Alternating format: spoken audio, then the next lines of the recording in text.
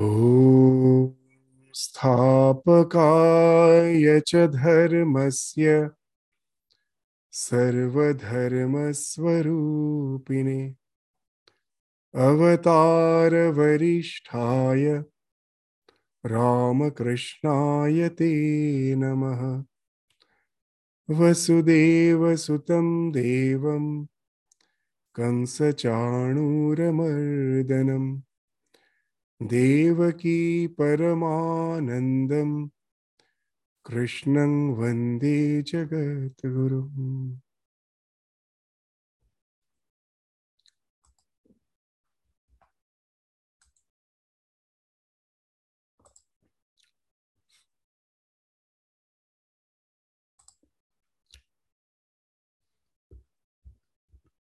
So we are almost in the last section of the second chapter of Bhagavad Gita. Just to recapitulate as the background of today's discussion, we will indicate that Arjuna asks Krishna the characteristics of a Sthita Pragya. Sthita Pragya, the one who is established in his wisdom, never wavers from his wisdom, never deviates from his wisdom. We found that Arjuna asked the characteristics of such a person in the verse 54, the 54th verse of the second chapter. And then we found that the Bhagavan in response, Sri Krishna in response to Arjuna's question, speaks about the general traits of a Sthita Pragya or a Sthita Dhihi. The same meaning, the one whose Pragya is Sthita, one is Dhi, intellect is Sthita, means established, it never wavers. So the general traits was described in the 55th and in the 56th verse. And now we will find that Arjuna asks three things. That what are the characteristics of a Sthita Pragya, the general characteristics, and when he is conversing with others, what is his way of conversation? That Sthita Pragyasya ka bhasha samadhistasya keshave sthitadhi kim prabhaseta kimaseta vrajeta kim. So when he is in samadhi, what are his characteristics? That was spoken of in the 55th and in the 56th verse. King prabhasheta, how he converses with others. That was spoken of in the 57th verse. And when he is not in samadhi, when he is not conversing with others, he is just relaxing, he's with himself, he's just alone with himself. So his Kimasita speaks of that, when he's just sitting. He's not moving about. He's not interacting with the world. So what are his characteristics? That was spoken of in the 58th, from 58 to the 63rd, these 6 verses. And then the last 8 verses, the next 8 verses, from 64 to the 71st, speaks of the characteristics which finds expression, which is manifested through his life when he's interacting with the world, vrajetakim, when he's moving around. And we already studied from the 64th, which started with this raga dvesha viyuktaistu vishayan indriyaicharan atma vashyai vidhe atma prasadam adhi gacchati. That maybe he is interacting with the world, but the likes and dislikes has fallen off from him. He doesn't get attached to anything.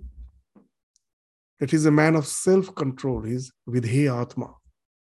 He's moving among the objects of the senses, but the senses are under restraint. And as a result, he's free from attachment and hatred.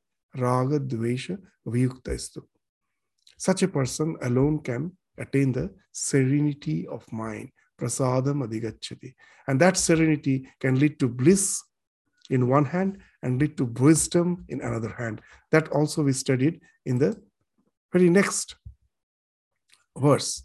that prasade sarva dukkhanam hanirasyopa jayate. All the suffering vanishes. And prasanna chetaso yashu buddhi paryavatishthate. He gets established in wisdom.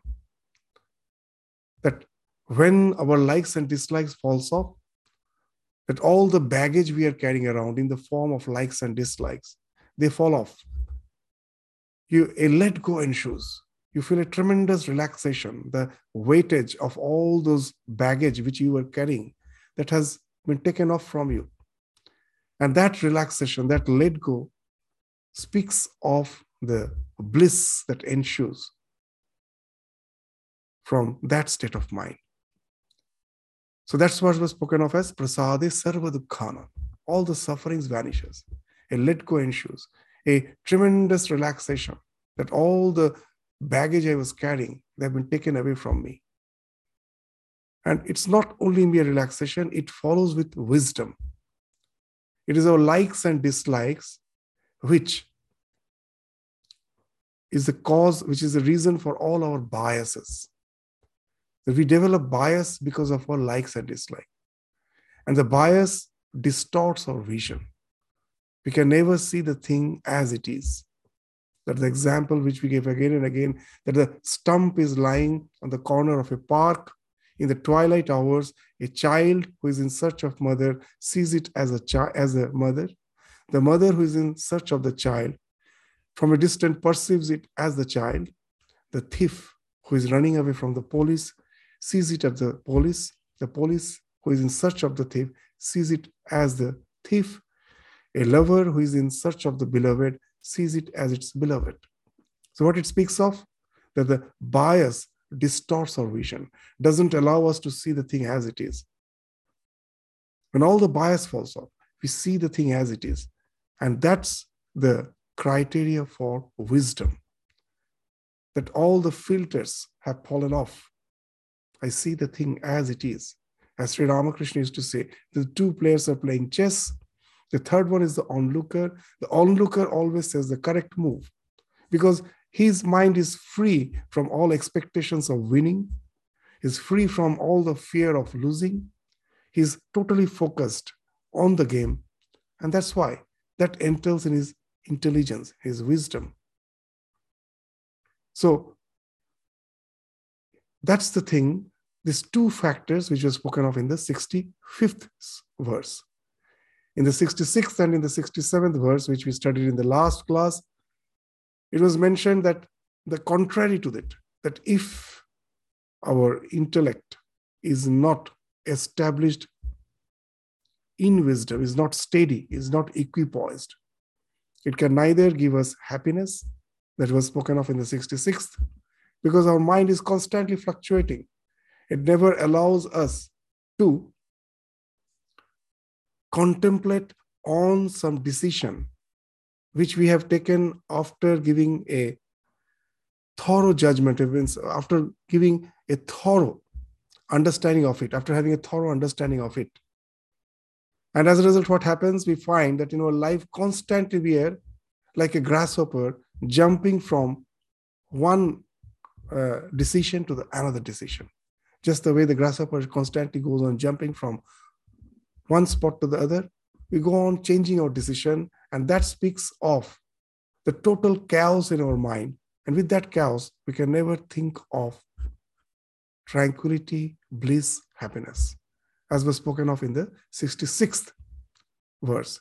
Nasti buddhir ayuktasya, nacha ayuktasya bhavana, nacha bhavayata shantir, ashantasya kutah sukham. That the one whose mind is not focused, is not yukta, is not united with the ideal of his life, that he has chosen a path and he's not fixed to that, he's constantly wavering. In such a mind, you cannot have bhavana. Bhavana speaks of assimilation. As Swami Vivekananda used to say, that most of us confuse education with the gathering of information. But education is not gathering of information. It is taking an idea and living that idea. Just that becomes my life. I breathe that idea. I feed on that idea. I assimilate that idea. He used to give an example of the mollusk, which gets irritated by a sand particle. That how the pearl is formed. A sand particle irritates the mollusk. That irritation causes the mollusk to dive deep into the ocean bed or into the river bed, and it starts secreting its saliva over that irritant, the sand particle. Goes on salivating over it. And that's secretion that condenses, saturates and condenses to form the pearl. So Swamiji used to say that the real education is that. Take up an idea, live it, dream it, assimilate it. It should become a part and parcel of your being. Internalize it. That speaks of bhavana. But if our intellect is constantly wavering, we will be just simply in the present day what we do, the way we go on browsing the internet without trying to get the information of a thing on which I am researching, just simply aimlessly I'm just browsing. That in no way entails knowledge. The knowledge is I have fixed my goal, that this is the subject of my research. Based on that, of course, I can go on searching the related topics from the internet.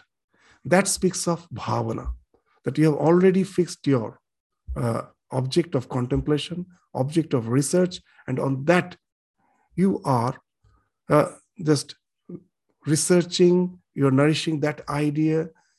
That idea has become the be-all and end-all of your existence. So that speaks of bhavana. So unless you have developed that type of focus, so that being focused on a particular idea, you go on nurturing it, the mind will be constantly wavering. And so in such a mind which is constantly wavering, there cannot be peace, there cannot be happiness. So that's the thing. The idea of bhavana is very important. That to live on an idea is the bhavana. To make that idea as a part of your life, to assimilate it.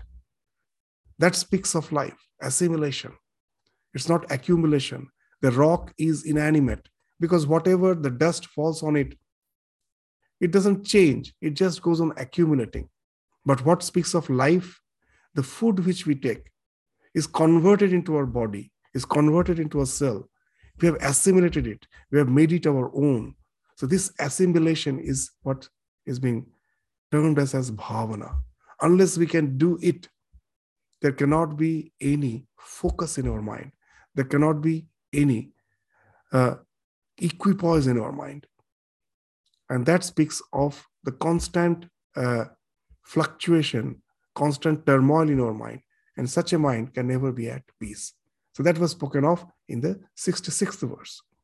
And then in the 67th verse, it spoke of that if our indriyas are constantly being directed by the objects of the senses, that even one indriya, one of the sense organ, has the capacity to destroy us. And what to speak of if all the indriyas, if all the objects of the senses are constantly luring us, is constantly dragging us, and they are resulting in the deviation from the main course of my life. That will, of course, there's obviously that is going to end up in total destruction. So just as a strong wind sweeps a boat off its chartered course on water.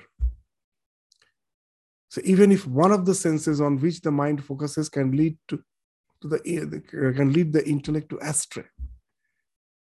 So when we find that that's the example is been given in the 67th verse, that indriyanang hi charatang yanmana anuvidhiyate Tadasya harati pragyang vayu navam iva ambhasi. That ambhasi, in the waters, when the ship is following a particular direction and a strong wind comes and the ship gets deviated from its direction, it gets lost. Similarly, in our life, with all our goal, when we are trying to approach, the wind, the turmoil of even one of the senses can deviate us. What to speak of all the senses? So that's the idea which was spoken of in the 67th verse, that never allow yourself to be dragged by the senses. Then there's no question of wisdom. You will be totally destroyed. And an example we gave, that there's in Shukti Sudhakar, there's a wonderful sloka. What it says? Kuranga, Matanga, Patanga, Bringa, Meena Hataha, Pancha Bhireva Pancha, Eka, Pramadi, Sakatham Nahanyate, Yah Sevate, Pancha Bhireva Pancha. At Kuranga, the deer, it is drawn by the sweet sound. The way the hunter will be hunting the deer, they will start playing some melodious music, and the deer is drawn by that. So just by the sound, the sweet sound, the deer is killed. The hunter hunts it. Matanga, the bees are attracted by the fragrance. They start sucking the nectar of the flower, and they're so absorbed in it, at night the petals close and the bees get trapped within the flower and dies. Insects are drawn by the light. If the fire is burning, is lit at night, you will find the insects are falling into it and dying. So drawn by the light, and that causes their death. Bringa, the elephant, is lured by touch. That's how the elephants are trapped. The female elephant will go and touch the male elephant and run. And there will be a trap on the way. And the male elephant falls on it and gets trapped. So Bringa, by touch. And Meena, the fish, its desire for eating. All the five senses has been spoken of. It swallows the bait. And that's how it's caught by the fisherman. And that entails its death. So just one sense organ is sufficient to lead to the destruction. And as a human being, we find all the five senses are distracting us continuously. How can we think of being integrated in our life? It can never speak of wisdom. We are bound to be lured by the senses, and that speaks of our short-sightedness, and that can lead to our destruction. So that's why the Gita, in the context of describing the characteristics of Sthitadhi, is actually also indicating the sadhana, the practice, that what is spontaneous, the characteristics which are spontaneous in the life of one who is established in wisdom, becomes the sadhana, the practice for a novice, for one who has chosen this path which can ultimately lead to the fulfillment. Just by being deviated by the senses, we can never reach the fulfillment. Being lured by the senses, we can never reach fulfillment. The way to fulfillment is the equipoise, the sthitadhi, the equipoise of a realized soul.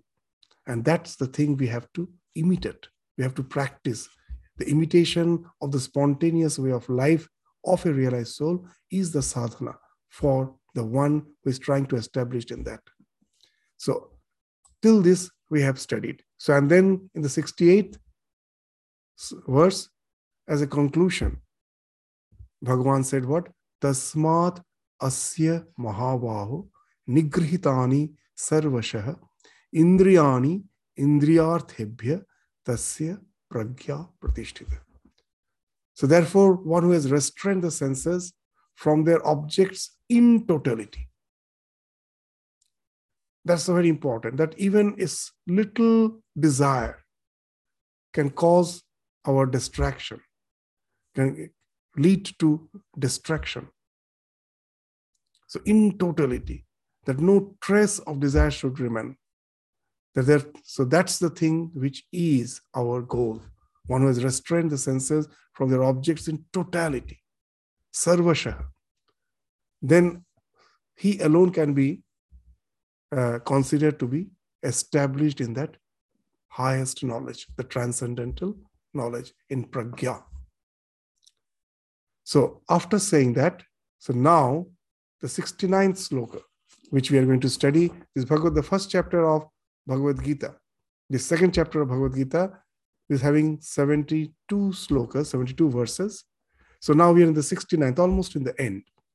This sloka is also very, very significant. What it is speaking? Ya nisha sarva bhutanang tasyang jagarti sangyami yasyang jagrati bhutani sa nisha pashyato munehe. Ya nisha sarva bhutanang. That which is night to all beings. A man of self-control is awake. It is day for him. Tasyang jagarti sangyami. Ya nisha sarva bhutana. That which is night to all beings.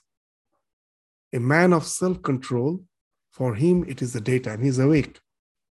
Yasyang jagrati bhutani. And where all beings are awake. Sa nisha pashyato mune. That is night for the Muni. The word Muni means Manan Shila Muni, the one who is always contemplating. Manan Shila. So such a person, the one who is contemplating, who is always established in his self, for him, what is day for others is night for him. In Bhagavad Gita, some of the commentaries like Madhusudhan Saraswati's commentary, they say that the analogy of crow and owl. The crow, what is daytime for the crow, is night for the owl. The owl sees nothing in the daytime. Its eyes are so constituted that it can see only the infrared light. At night, when we feel that it is dark, actually it is not dark. It is the earth, the other hemisphere of the earth, where the sunlight is not falling directly. The light is still is diffracted. The diffracted rays are still there, and it speaks of some very low frequency of light which our eyes cannot perceive. But the owl's eyes, the nocturnal animal's eyes, are designed in such a way that they can see the infrared light. They cannot see the light which is above that frequency of red. So at night they see everything as if lighted. So that what is night for the owl, for us, including the crow, it is daytime. So why this crow and owl, this owl analogy is given? That it has been found, it's a common thing that if the owl before the daybreak doesn't enter into its hole where it stays, it cannot see anything, and the crows will come and constantly pick on it, and it may be the cause of the death of the owl because it is so completely blind. So they are enemies. The crow can pick on the owl and it may cause the death of the owl because it cannot see anything. It's have no strength now. So this is the thing which has been spoken of here, that there are two types of being. For the entire creation, what is daytime is night for the realized soul. So the consciousness of the man of realization is so full of God that he cannot see anything apart from him. And on the contrary, the ignorant man lives in the world of plurality, and God is a non-entity for him. God doesn't exist. And even if we say that I believe in God, it is just a mere word. We have no realization of it. So for most of us, God doesn't exist when I see this world of plurality. To understand this, that you may see how is it possible. The scriptures give again and again the example of the rope and snake analogy. That in the twilight hours, when I'm passing by and there's a rope just lying on the side of the road, in the twilight hours, I see it as a snake. I'm deluded. I see it as a snake. Very interesting. When I'm seeing it as a snake, the rope has vanished. It can never happen that the rope and the snake both are visible together. Because of delusion, when I'm seeing the snake in the rope has vanished. Someone brings a torch and just says, it is not a snake. Why are you so scared of? It's just a rope. And when I see the rope again, the snake has vanished. These two can never stay together. So in Vedanta, there is no duality of good and evil.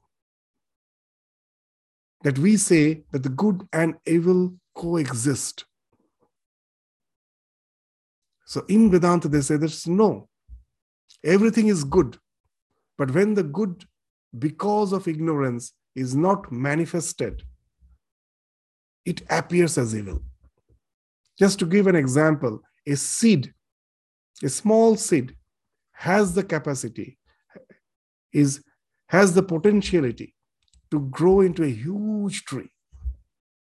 But if that seed doesn't get proper nourishment in the form of water, if that seed has fallen in a land which is drenched with water, always water is clogged with water, that seed will rot.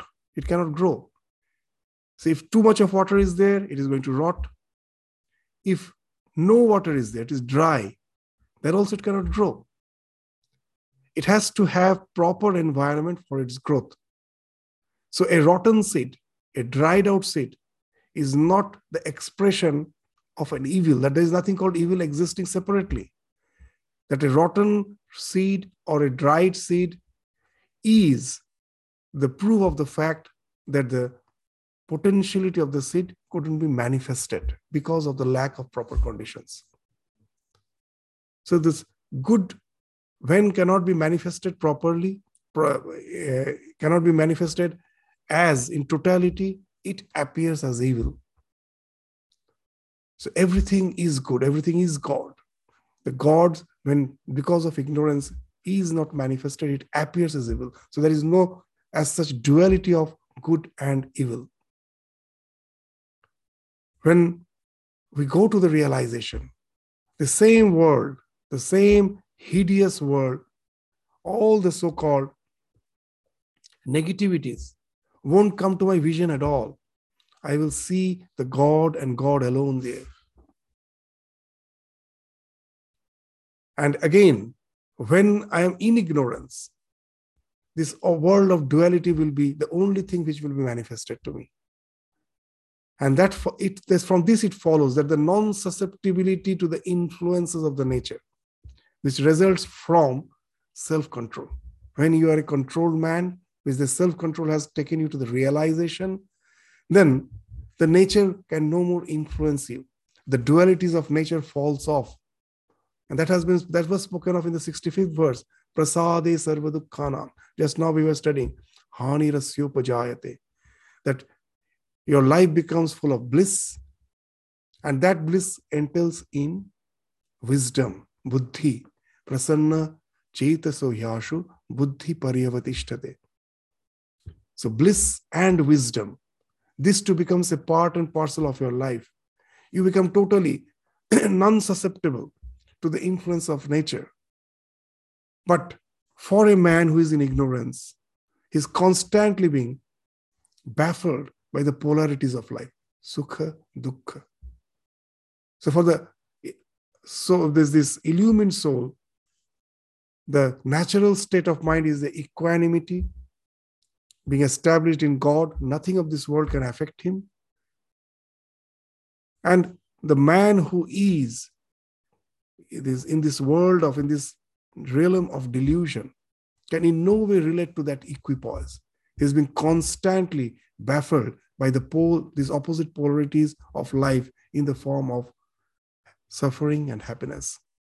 So these two are different planes of existence.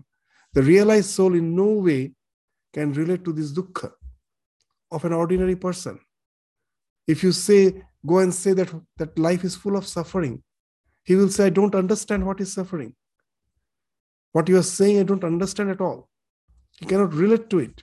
Just the way Swami Vivekananda used to give a nice example. That suppose a lump of gold is lying on this table and a small infant is roaming about nearby. Some person comes, picks up that lump of gold and runs away.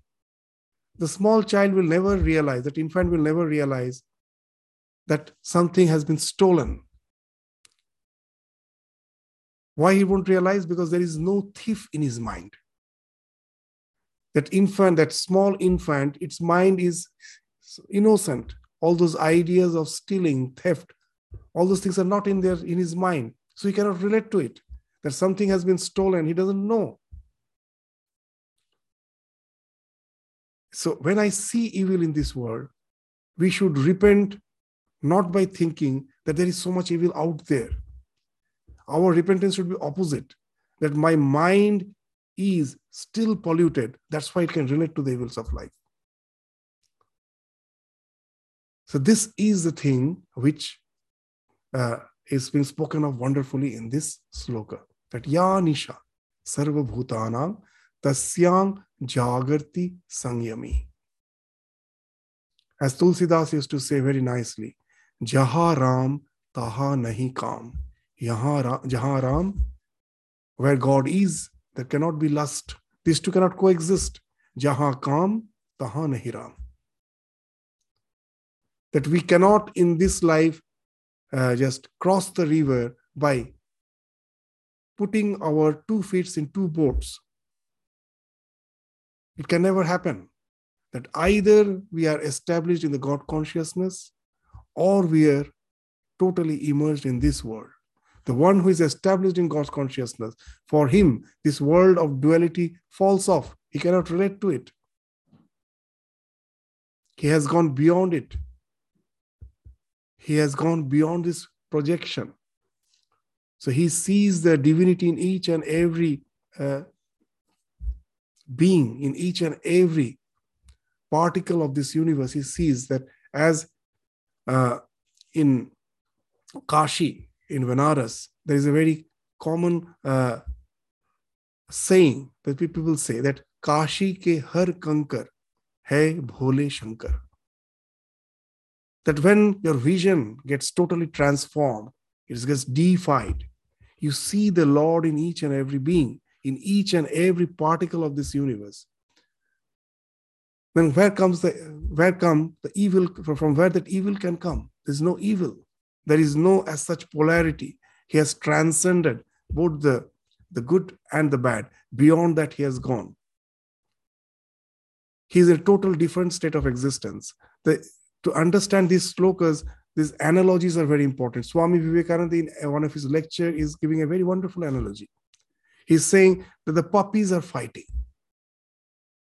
The mother, the dog, is just lying lazily, and it has 2-3 puppies. They are having a good fight. If you just can read the psyche of the puppies, they are thinking, I will kill the other sibling. They're so enraged with each other. The mother who is lying, to her, it is just a child's play. It is just child's play. They're just having a child's play. She is not bothered. So when from the mother's way of plane of existence, it is just a mere childish play. And as the small puppies, they are as if fighting for them, it is the winning or losing. It's not just a mere play. So from the more we transcend the dualities of life, everything becomes as if the hustle and bustle, everything which we see, is like the child's play. Why it is child's play? That just as the child is yet to grow in wisdom, So what it thinks it's to be its world appears to be childish to the one who has grown in wisdom. As Swami Vivekananda very nicely says, that a child is busy with the toys and with the chocolates. Those are the things which are the criteria for happiness for the child. If you go to the child and say, why are you wasting time just playing with the toys and just busy with the chocolate? There are so many higher, this ideals. You have to become a scientist. Suppose you say that, what will you do? That as a scientist or as an astrophysicist, what will you do? Well, you will be looking at gazing at the stars, try to find out the science behind it, and all that as an astronomer, whatever the things you are supposed to do. So you will be having that higher type of life where you will be involved in all those research. The child asks, does it give me toys? Does it give me chocolates? You say, no, they don't give. And the child will immediately say, they are of no use to me. So the child cannot relate to the happiness of a scientist who is doing research. It's impossible. So these are the two different worlds. So we have to evolve. So when we are like a child, we're just involved with the world, we are like the suckling babes. Constantly, that's why Swamiji used to say that we may have grown physically, but we are still the babes, the suckling babes. He used to say that we are all mustached babes that grown physically, have grown mustache, but actually they're babes. Why? Constantly busy in dealing with the world, constantly busy with engaging with the world, with the senses, with the sensate world, is totally involved. Always wants to. Just the baby needs something to suck. We always need something to suck. When something is not there, we just give a loud cry, just like a small child, and the mother comes and again puts in its mouth something to suck, and it is again quiet. That's what is going on with us. That we are crying, and the mother nature provides us something. For some time we are quiet, again we are crying, and that's what is going on. And this is the state of existence from where we have to evolve. And that's the thing we cannot relate as long as we are a small child. As long as we are a child, we cannot even relate to that. And that's what happens, that reality of the unenlightened, which is the majority, that is not the absolute reality. What I see as this world is not the absolute reality. It is the consensus reality of the majority. Most of us are deluded. We are in this disease state of existence, which has become endemic. And that's why we think it natural. When the pandemic becomes endemic, we have to live with it. It becomes natural. So this disease state of existence, this constantly chasing after the sensate pleasures of world, that's what is the life of the majority. So it is not the absolute reality. There's absolute reality, something beyond that. But as most of us are living in this plane, it has become a consensus reality. We all consent, this is the reality. And that's why when we see a realized soul not behaving like us, we say he's mad. The consensus reality will understand that how it develops. When I was in the Northeast India for quite a long time, apart from our school activities, we used to have some mobile medical this dispensary. We used to go to the villages with a doctor, with the medicines, where the medical facilities are not there. So just to provide the basic medical needs, the doctor with the medicines, we used to go with a medical van. And in one of the Northeast region, it's extremely malaria prone. And the thing which we notice that all the children have a very bulging stomach. The stomachs are all protruding. And we asked the parents that what's the reason? So they told it, so it's normal that all the children have it. And then we asked the doctor, what's the reason? They said that it's a miracle that these all children are living. So many are living. It is this extremely malaria prone area and the people are not aware of it. All these children at certain point did have malaria. Many have died, but most of them have survived.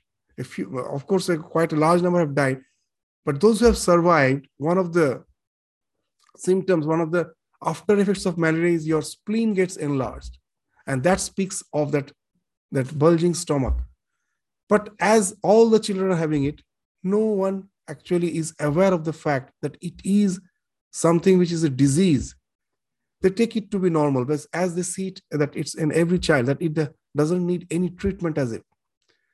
So when we are diseased and the disease has become endemic, we think it's to be natural. And if someone is behaving in a different way, equipoise, nothing affects him, we think he's abnormal because he's the minority. So it's like, just as we were saying, it's like small children like playing with toys. And when we speak of the higher goals in the life to these children, their benchmark is, what is the benchmark? Will those achievements deliver us toys? Will it give us the chocolates? So by saying this, Bhagavan is actually not condemning that is a lower level of existence. It is to be condemned. It's not condemning. Actually, what he's saying, that we have to transcend. It's quite okay as we evolve, that we cannot expect a small child to behave like an adult. But also it is that if the child remains a child, that also is abnormal. It has to grow. So here, when Bhagavan is speaking of these two states of existence, he is not actually condemning that the most of us are in ignorance, deluded in ignorance. What he is actually indicating is that we have to grow. We shouldn't stop there. If the life in the sensate pleasure ultimately doesn't give us any happiness, that it should dawn in our mind that there should be a way out. We have to evolve. We shouldn't, like a camel, that Sri Ramakrishna used to say, the camel thrives on thorny bushes. It eats the thorny bushes, it bleeds. But as it has no other alternative. The thorny bushes are the only food for him. So it goes on eating and it goes on bleeding. So this camel thrives on thorny bushes, it bleeds, but still it thrives on that. Our existence has become like that. We never think that there is a way out. There is a portal which can lead us to a higher plane of existence. So it is not to condemn, that it is not to condemn, but it is an advice to move on. As in Sanskrit, they say, charai veti, charai veti. Don't be satisfied with the present state of life. There is a way out. Move on. Sri Ramakrishna used to narrate a wonderful story to explain this idea of not to be satisfied with what you have as a default mode. Design your life and go on progressing till you reach the ultimate spiritual fulfillment. He used to speak of an woodcutter. He was a poor woodcutter. He used to go to the forest and he will cut the firewood and sell with that a meager income he had. And one day, a brahmachari came from the deep forest. He came and he met this woodcutter and told, "Why are you just cutting this firewood? Egiye jao. Move forward. There are a lot of treasures." The woodcutter, at the beginning, for a few days, never gave importance to the words of brahmachari. He continued with his cutting of the firewoods. And then suddenly he thought, why the brahmachari told me to proceed, to move forward. So he thought, let me go deep into the jungle.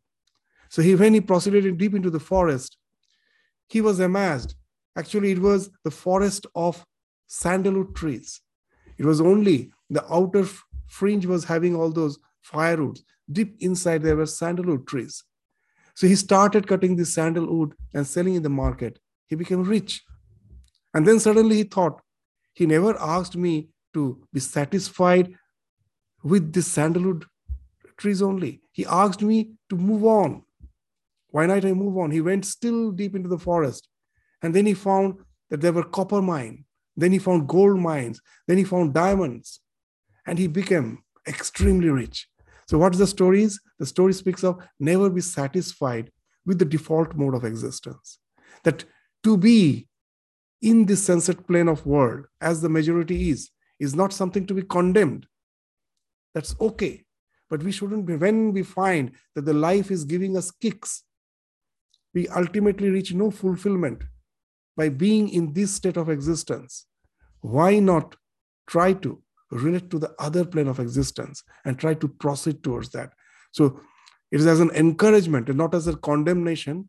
Bhagavan speaks this sloka. So what this verse is, before proceeding to the next verse, read it once more. Yanisha sarva bhutanang tasyang jagarti sangyami.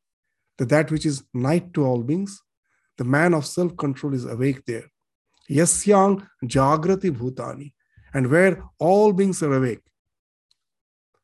sa nisha pashyato mune. That is night for the Muni, the one who is Mananshila, who is not being lured by the so-called the superficial pleasures of life, who has the capacity to dive within and contemplate on the core of his being, from which is being projected as the universe. He wants to become the swastha, get established in that.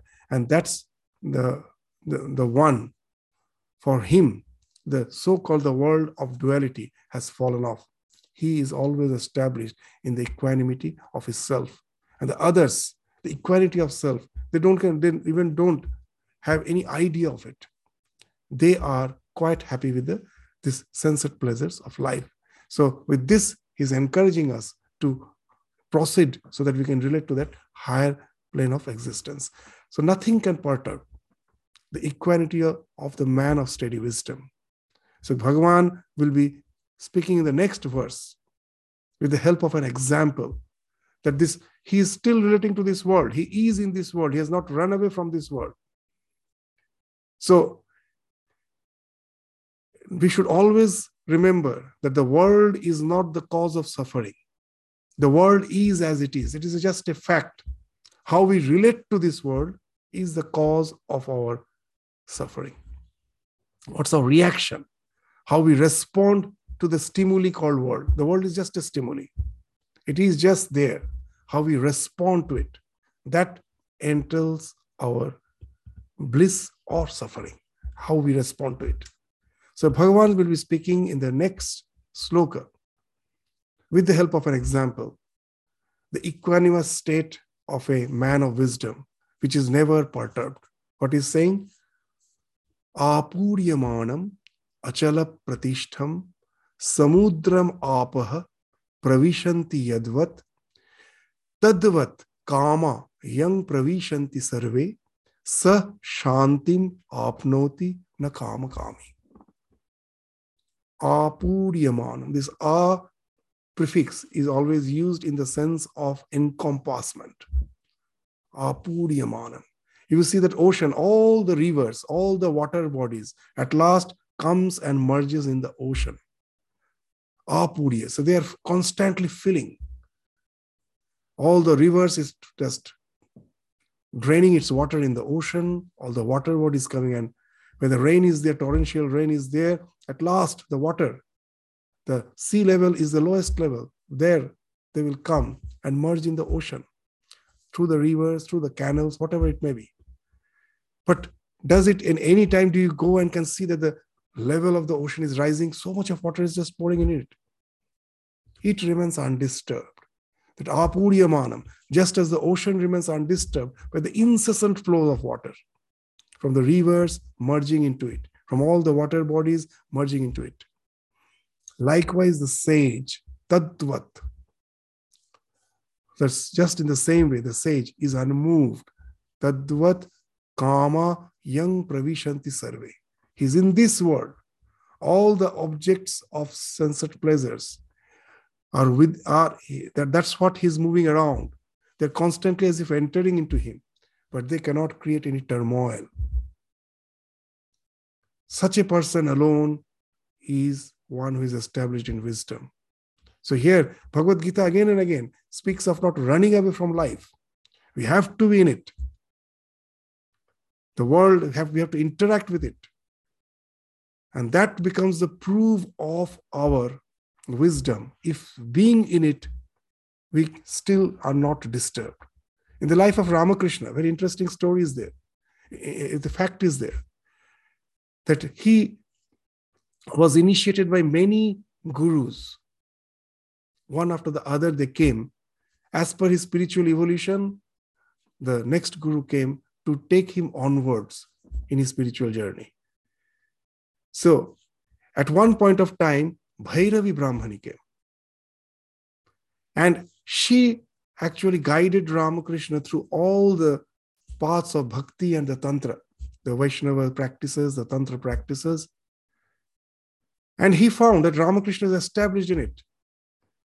But when she realized that Ramakrishna is married, Bhairavi would always caution him, Ramakrishna, that never be near her, that you are established in spirituality.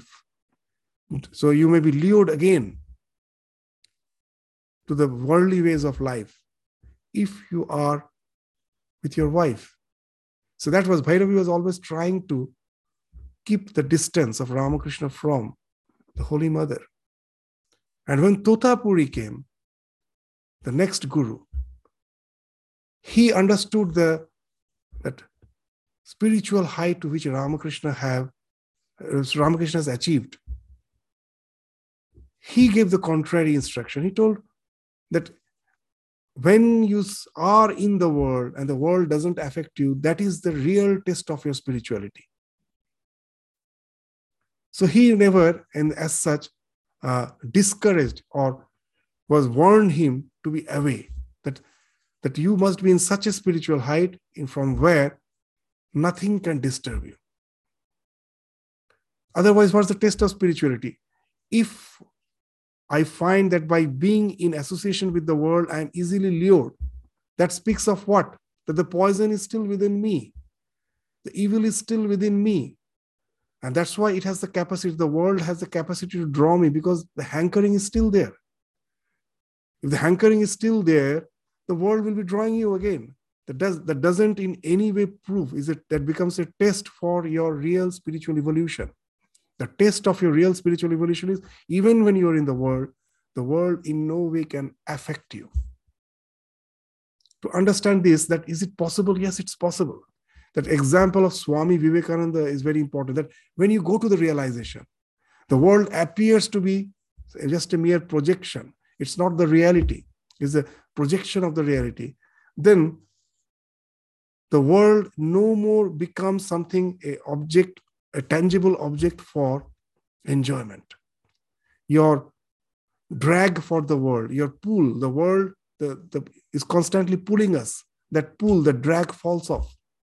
Swami Vivekananda's example is wonderful. That is to say that when, as a wandering monk, he was traveling through the deserts of Rajasthan, and he was thirsty. He was in search of water. And suddenly he saw a huge reservoir at a distance. He started proceeding towards it. And then suddenly he saw he was not reaching it. And then suddenly he saw it vanish. It was no more there. And then immediately the thought came that from childhood I have studied about mirage in my textbook. And intellectually I have an idea of what mirage is.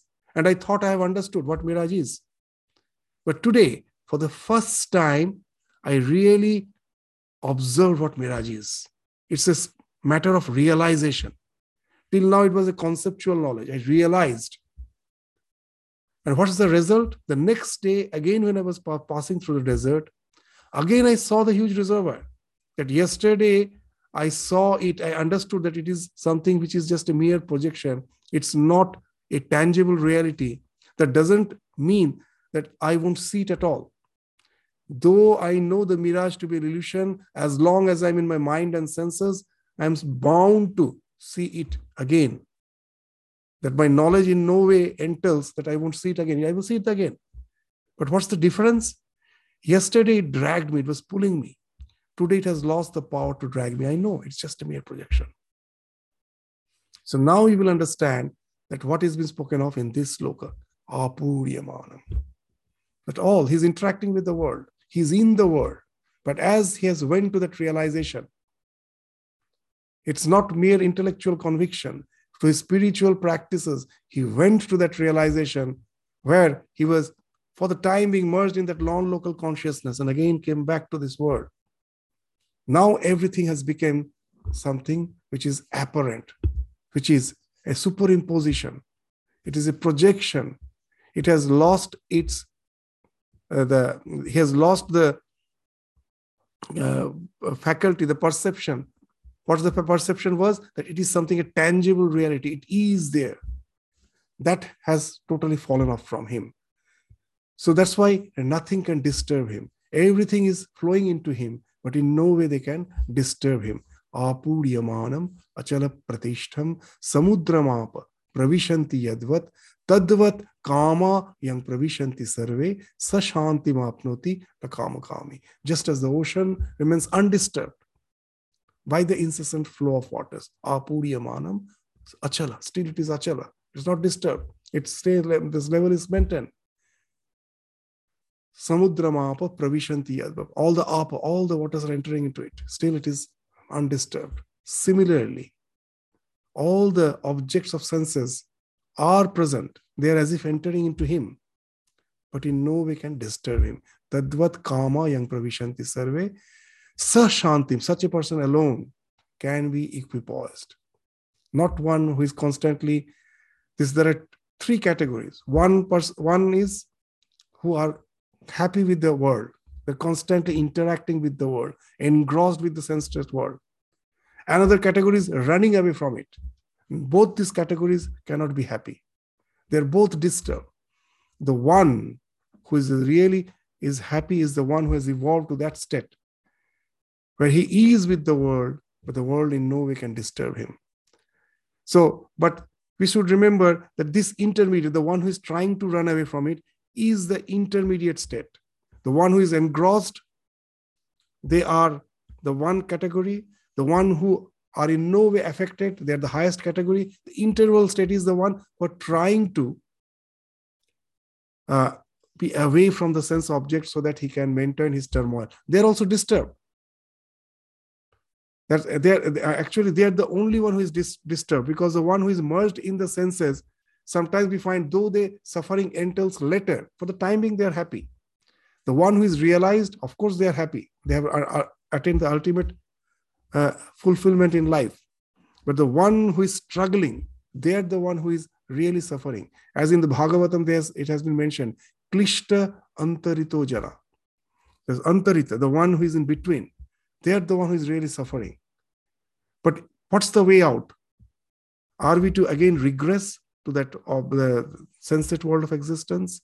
That again is not going to give us fulfillment. In the long run, we will find that we have been drained out. It's because it is not we who enjoy. The enjoyments enjoy us. Bhogana bhukta, vayameva bhukte. We come to sip the honey, sit in the honey, and then when we try to fly off, we find our wings are stuck in the honey. The objects of enjoyment we become obsessive, compulsive, and then we cannot get rid of it. So that cannot be the ultimate plane of existence. We have to transcend. We have to reach that state where we are always equipoised. But we have to go through this, the state of klishta, that is a suffering which has a purpose, which has a meaning. In this life, we have to suffer. Now we have to choose what way we suffer. Should we suffer by being engrossed in the world? Or if suffering, there also suffering is there. That if we have to suffer, why not we choose that suffering which ultimately will take us beyond suffering? So that's why that the Antarita state is okay. It's not that we are saying that there is any way we are condemning that state. But that's the state which we can be transcended. And when you transcend that, then you become that equipoised, where nothing can disturb you, because you have realized the truth, that it is the projection. One, you have realized nothing can in any way disturb you. You will be still seeing the world, but you will know it as a mere projection. It will lose its sense of tangible reality. So there's a wonderful story that then after realization, the question comes that after realization, why should we have to again interact with the world? In our scripture, they speak of prarabdha, that even when you have reached the realization, your past, the actions which has resulted in this birth, all the karmas which has resulted in this birth, it has its own impulse. It has its own inertia, the force that has to exhaust. The common example which we give, suppose when the fan is revolving, how do we stop the fan? You just switch off. When you switch off the fan, does the fan stop immediately? No. It goes on revolving for some time till it's all the past, all the impulse which has resulted in that motion, it got exhausted. And then it comes to rest. So when we go to the realization, then all the desires which were entailing in all our actions, that force was the desire, that has been switched off. There's no more desire. That has fallen off. But the past, this force that will entail in the movement of our life, that will entail the continuation of our life for some more time. That's the idea of prarabdha, that still it continues. But the switch has been switched off. There's no desire behind it. So they don't affect. You're just the witness of what's going on in your life as per the prarabdha, as per the actions which has to be experienced, all the results of the actions which has to be experienced in this life. You go through that without being in any way affected by them. As Ramakrishna jokingly used to say, that it is said in the scripture that if you take a dip in the Ganges, all your sins are washed away.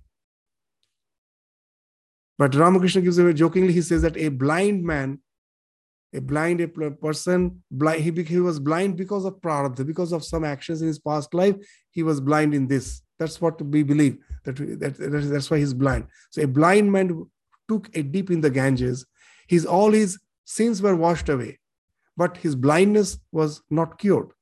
He was still blind because that is the prarabdha. He has to go through it.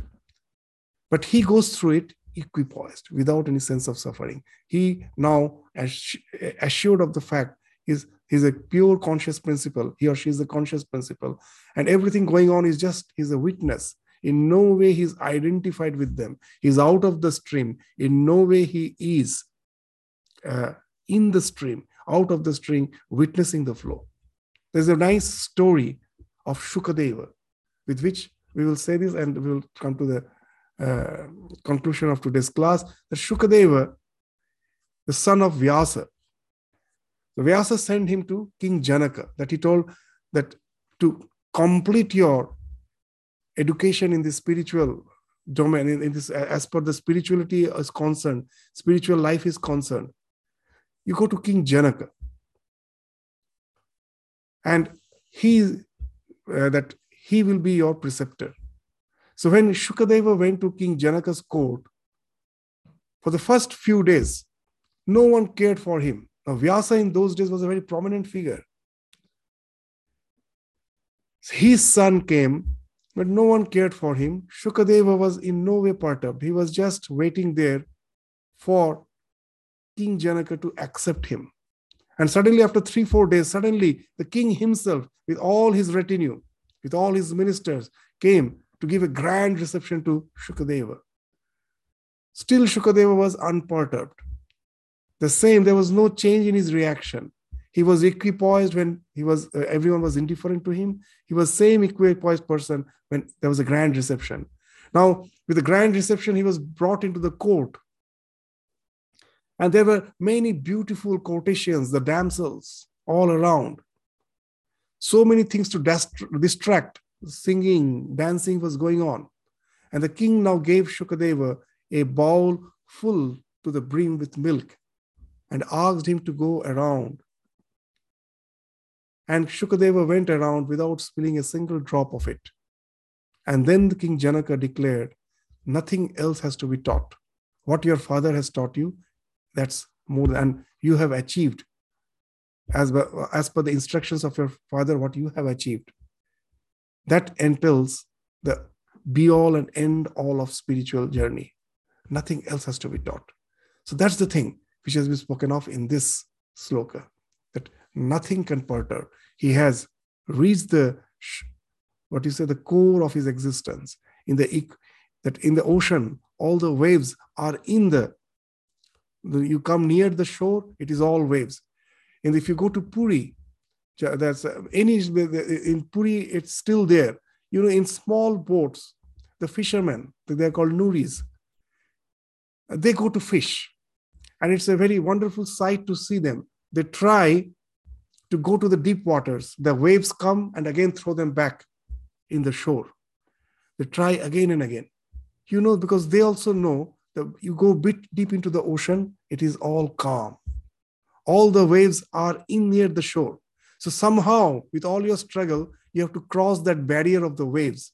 Then you can enjoy fishing in the equanimous ocean, which is beyond the shores, is bit beyond the shores. So that's that all these waves are on the shores of our existence. Deep in the core, it is all equanimous. All our sadhana is to somehow transcend this so that we can enjoy the equanimity there. And once you are there, nothing can disturb you. And as long as you are not there, this constant chase of the desires, know it for certain, in no way can give us happiness. As there's a wonderful story of King Yajati. He lived for 100 years, but still he found that his desire to live is still there. And now he begged for the lifespan of his youngest son so that he can live longer. The younger son gave him his lifespan to him. That's how the story goes. And he lived this lifespan of the youngest son to live for hundreds of years. And then what his realization was is spoken of in one of the slokas of the Bhagavata. Najatu kama kamanam upubhogena shamyate. The desires are never fulfilled by that enjoying them. If you go on enjoying them and you think that by enjoying my desires will fulfill, it is never fulfilled. And what is the realization? Havisha Krishna Vartmeva. Bhuya eva abhivardhate. It is just like pouring fuel into the fire. The more you pour, the more the fire flares up. So it can never give satisfaction. It's always the way is to break through the shores of these waves to reach that equanimity. That struggle is there, where we have to restrain ourselves and have to go through this path so that at last we can reach that equanimity. And once you have reached there, nothing can disturb you. You become like that ocean where waters are always entering, but in no way it can disturb you. In no way the ocean transcends the level, the sea level. It is always contained within that sea level. So you become that equanimous. So that was spoken of in the 70th sloka. One more sloka is remaining for this chapter. There's two more. This 71 and 72. We will take those two slokas again in the next class. And if time permits, we will even start the synopsis of the second chapter. This wonderful chapter of Bhagavad Gita, the second chapter. Which we will have a synopsis of it after studying the 71st and the 72nd sloka. So with this, we stop our discussion today. Thank you all. Namaskar.